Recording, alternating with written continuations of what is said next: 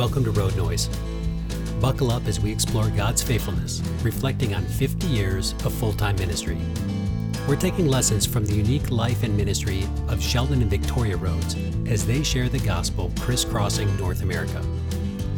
I'm your host, Sheldon Rhodes, and each episode I sit down with my dad, Sheldon, and we travel back in time, retracing the lessons God was teaching and mapping them to life today. This scenery may have changed, but God's faithfulness remains the same. Thanks for joining us on another episode of Road Noise.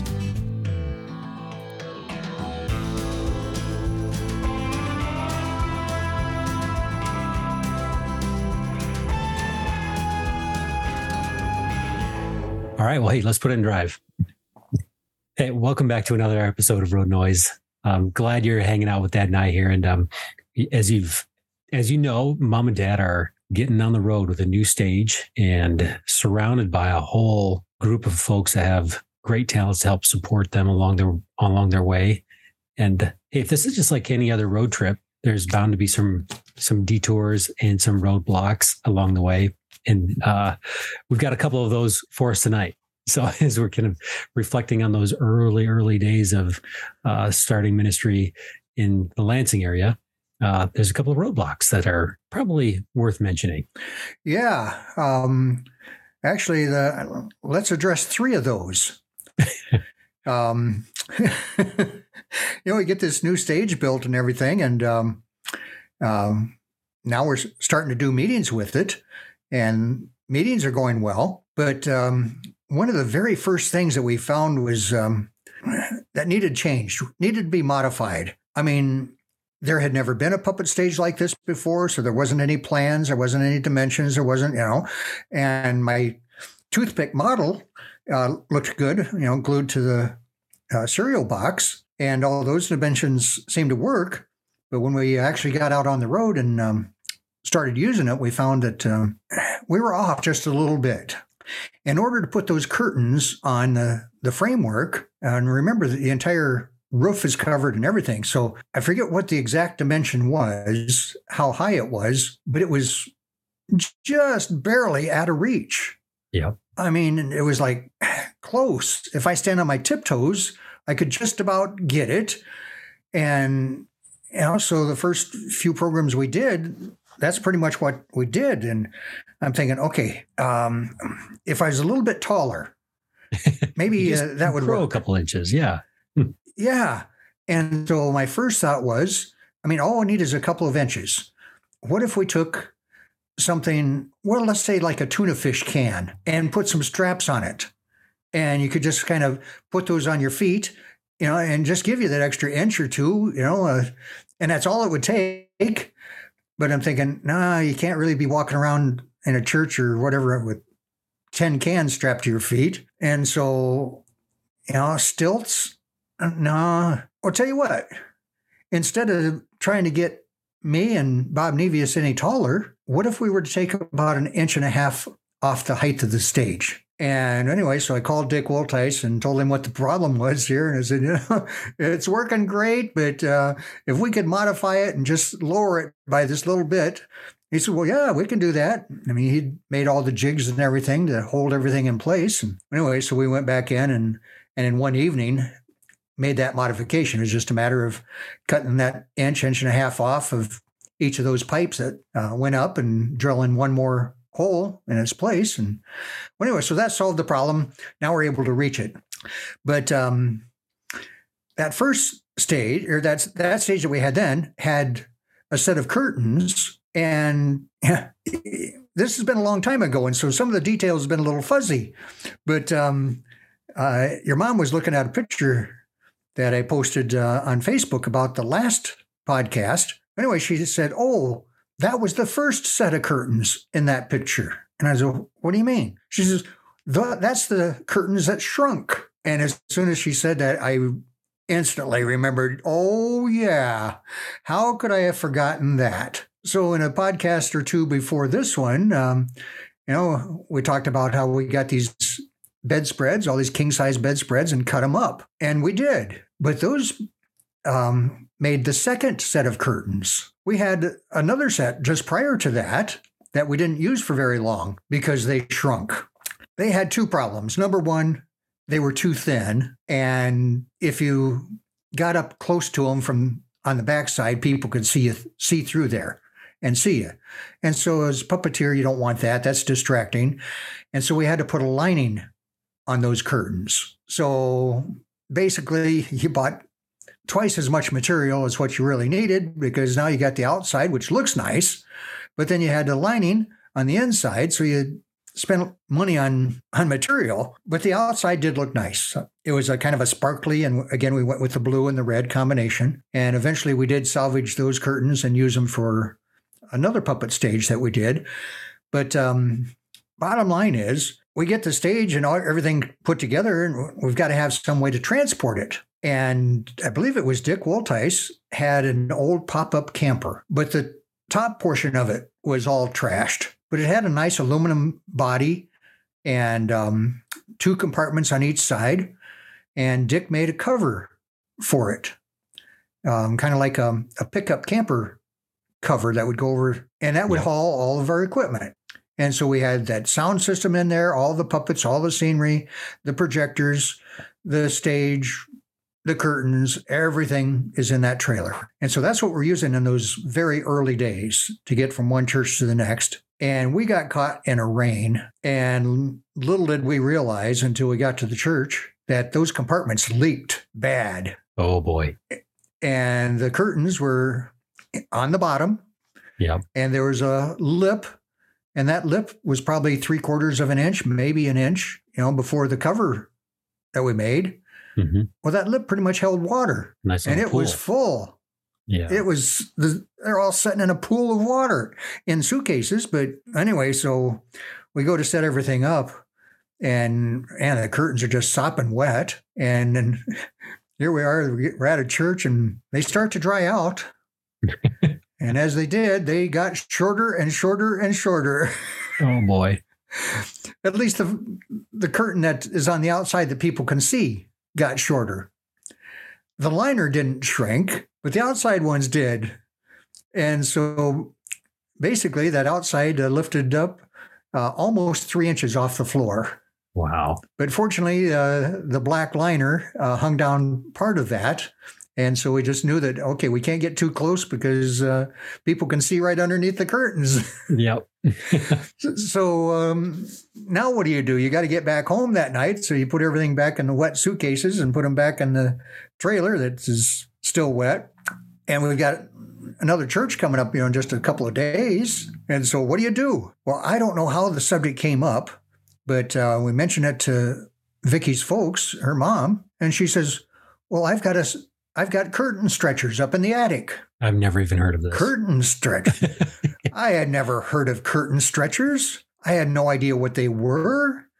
But yes, you can Google them. And at least back in the day, apparently lots of people's curtains would shrink, curtains in their houses. Mm-hmm. And people had curtain stretchers. And you'd put your curtains back on there and stretch them back out to the length they had to be.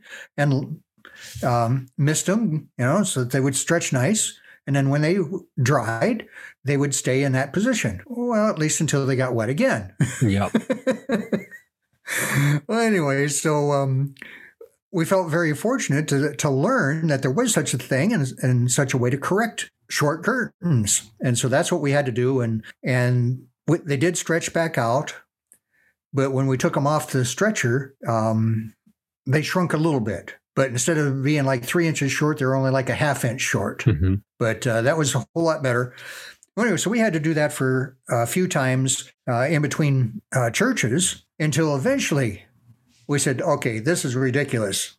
We need to do something else. And that's when we got those bedspreads. Yep. Anyway, so that was kind of a setback financially. We had to buy another set of curtains, bedspreads and all, which weren't cheap. But those bedspreads did not shrink. We did pre-wash them before we cut them and so forth. And so we still have those curtains to this day, and they still look pretty much as good as they did that very first time. Well, anyway, so that was kind of a roadblock, a little Like I said, nothing like this had ever been made before. So we're kind of learning as we go along and finding out what works, what doesn't work. Yep. And things that don't work, you got to find out what does. But you can't let that stop you. Well, speaking of stopping you, we're coming back from doing a program. It was an evening program. Church was an hour and a half, almost 2 hours away. So by the time we do the evening program, you stand around, you talk with people, and then you got to pack everything up, and then you got to drive all the way back to Lansing. Well, we're getting back to Lansing kind of late at night, and on the interstate there, and we live on the south end of town. And so we're pulling this trailer with all the stage and all the equipment and everything in that behind this old car. And I don't even remember what make or model the car was, but I think I've said this in a previous podcast. We've been married 50 years and have yet to have a car payment. Everything we drive has been paid for, but we've driven some real junk. And we're coming back this night, pulling this trailer, and I take the exit ramp. And as you get to the bottom of the ramp, you have to make a left-hand turn. And there's a light at the bottom. And so I'm approaching that light, and I put my foot on the brakes, and the pedal goes clear to the floor. Oh, boy. And so you start pumping the brakes, and there are no brakes, none whatsoever. And I'm not slowing down one bit. And the light is getting very close, and our turn is right there. And so I did what you had to do. You just make the turn. And so I did. There wasn't any traffic coming. The Lord was looking over for us in that respect. No traffic whatsoever. Like I said, this is Lansing. It's nighttime. And so we're right through it. No sooner got around that corner, and there's another red light, and it's flashing. And it's right behind me. And it's like, oh, no. Sure enough, there was a police car. And so I kind of drift over to the side of the road and let it kind of drift to a stop. And I knew exactly what the problem was. I mean, I ran a red light. Yep. And anyway, so I sat there, and just short order, police officer comes up to the window there and, guess you know why I stopped you? I says, yes, sir, I do. He says, you blew right through that red light back there. I said, yes, sir. I'm sorry about that.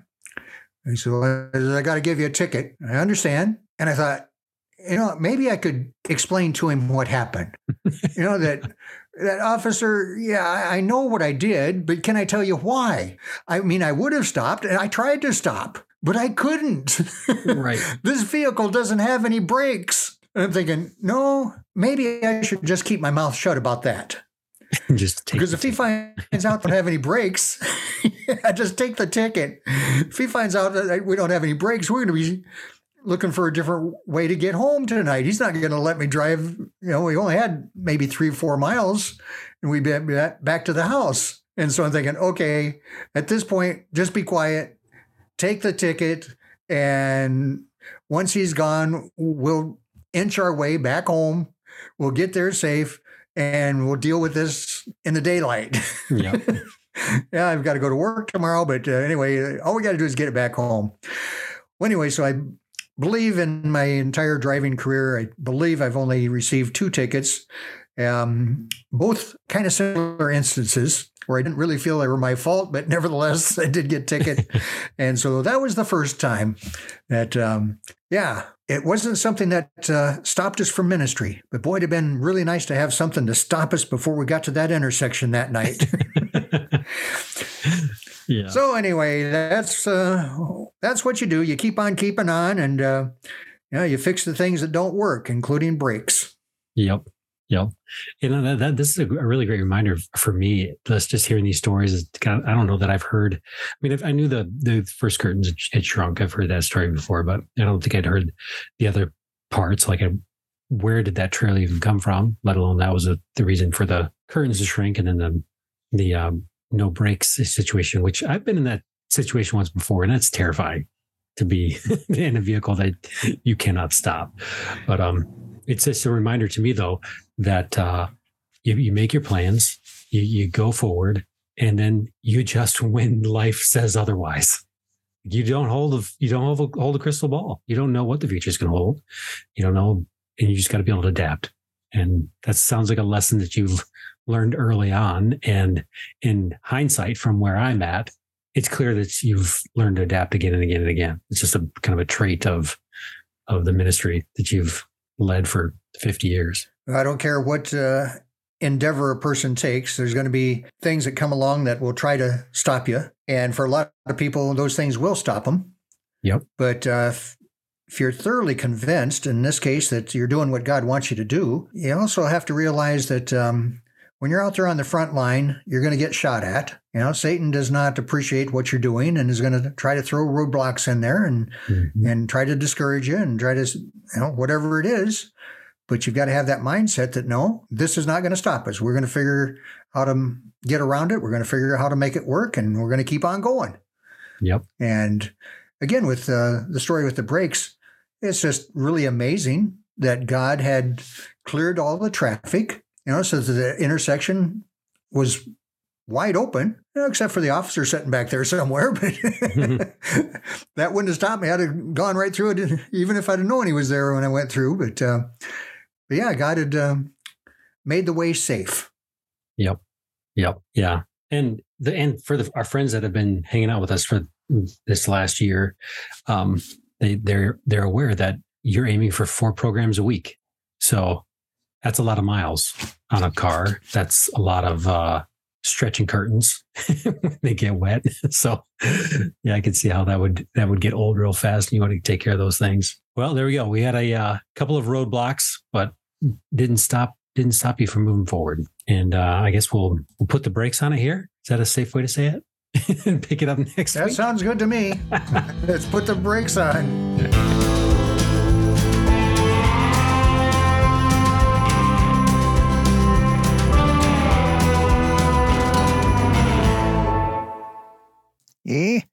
This is Grandpa Wisely.